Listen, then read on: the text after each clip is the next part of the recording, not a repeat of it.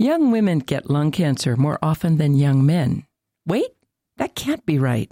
This is Dr. Kirtley Jones from Obstetrics and Gynecology at University of Utah Health, and this is the 7 Domains of Women's Health on the Scope. Covering all aspects of women's health. This is the 7 Domains of Women's Health with Dr. Kirtley Jones on the Scope. Lung cancer is the leading cause of preventable cancer deaths in the United States, and cigarette smoking contributes to about 80% of those deaths. Historically, men were more likely than women to get lung cancer because they were more likely to smoke. They started smoking earlier in life, and they smoked more cigarettes per day. So perhaps we think of cigarette smoking as a guy thing. You know, the Marlboro Man and the popular media and culture showing guys hanging around and smoking. We think of lung cancer as being a guy's disease. However, lung cancer is the leading cause of cancer deaths in women. I'll say that again, the leading cause of cancer deaths in women, killing more women each year than breast cancer, uterine cancer, and ovarian cancer combined. It's also the leading cancer that's most preventable, mostly preventable, because while smoking is the number one cause, 20% of women who develop lung cancer have never touched a cigarette.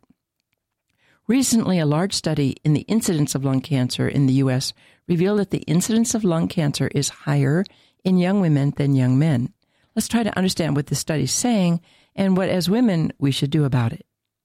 Smoking behaviors have become increasingly similar between men and women, and white women born in the 1960s and early 70s smoke on average about as much as men. This study, published in the New England Journal of Medicine, looked at the North American Association of Central Cancer Registries, a list of all the cancers that people reported, and looked at the cases of lung cancer diagnosed in the U.S. in people aged 30 to 54. So they're calling that young, 30 to 54, from 1995 to 2014.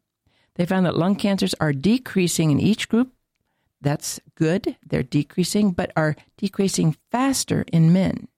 In particular, lung cancer rates for Hispanic women and non-Hispanic white women born since the mid-60s are now greater than that of men.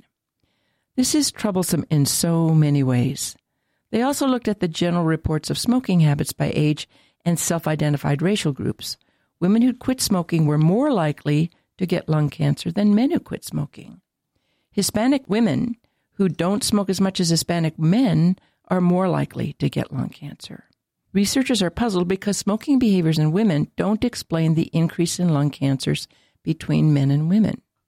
I mentioned that 20% of lung cancers in women are in women who've never smoked. The risks of lung cancers in non-smokers are higher in women than men. Are the difference between men and women related to sex, meaning genetics and female hormones and female biology? One kind of lung cancer is more common in women than men, and maybe that's due to women's biology. Or are the difference related to gender?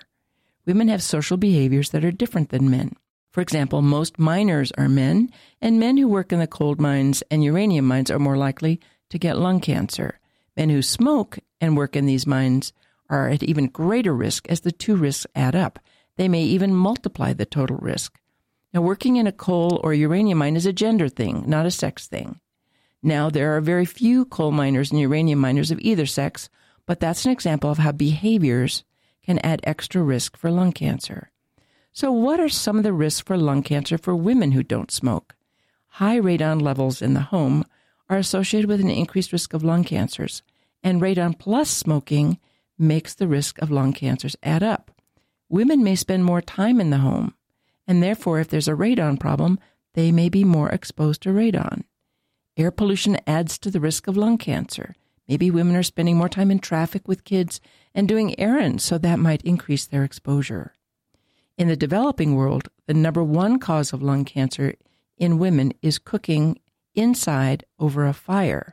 Now, in the U.S., women don't necessarily cook over a fire with wood smoke, but burning material in the kitchen is bad for your lungs. Even when the food isn't exactly burned, smoke from broiling or frying goes into your lungs.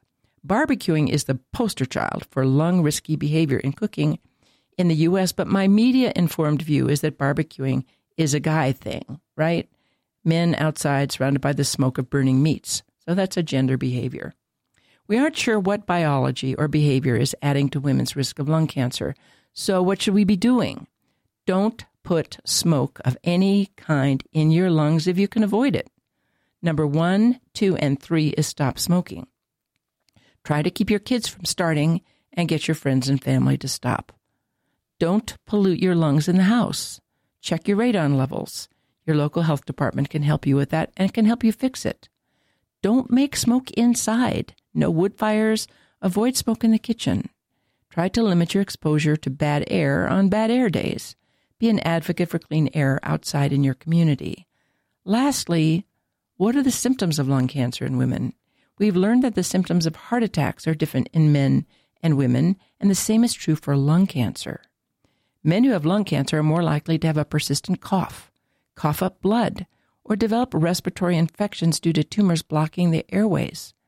In contrast, the first symptoms of lung cancer in women are often a vague sense of shortness of breath, sometimes attributed to age or weight gain or being out of shape, and fatigue. Both of these sets of symptoms can happen in men and women, but the frequency of the symptoms, shortness of breath or fatigue, are more common in women. These differences in symptoms may be at least in part related to the different kinds of lung cancers between men and women. So lung cancer isn't an older man's disease. It can happen to relatively young women in their 30s to 50s. Don't pollute yourself. If you have a persistent cough or fatigue, don't write it off as your allergies. Talk to your healthcare provider about your symptoms and your risks. And thanks for joining us on The Scope. Have a question about a medical procedure? Want to learn more about a health condition? With over 2,000 interviews with our physicians and specialists, there's a pretty good chance you'll find what you want to know. Check it out at thescoperadio.com.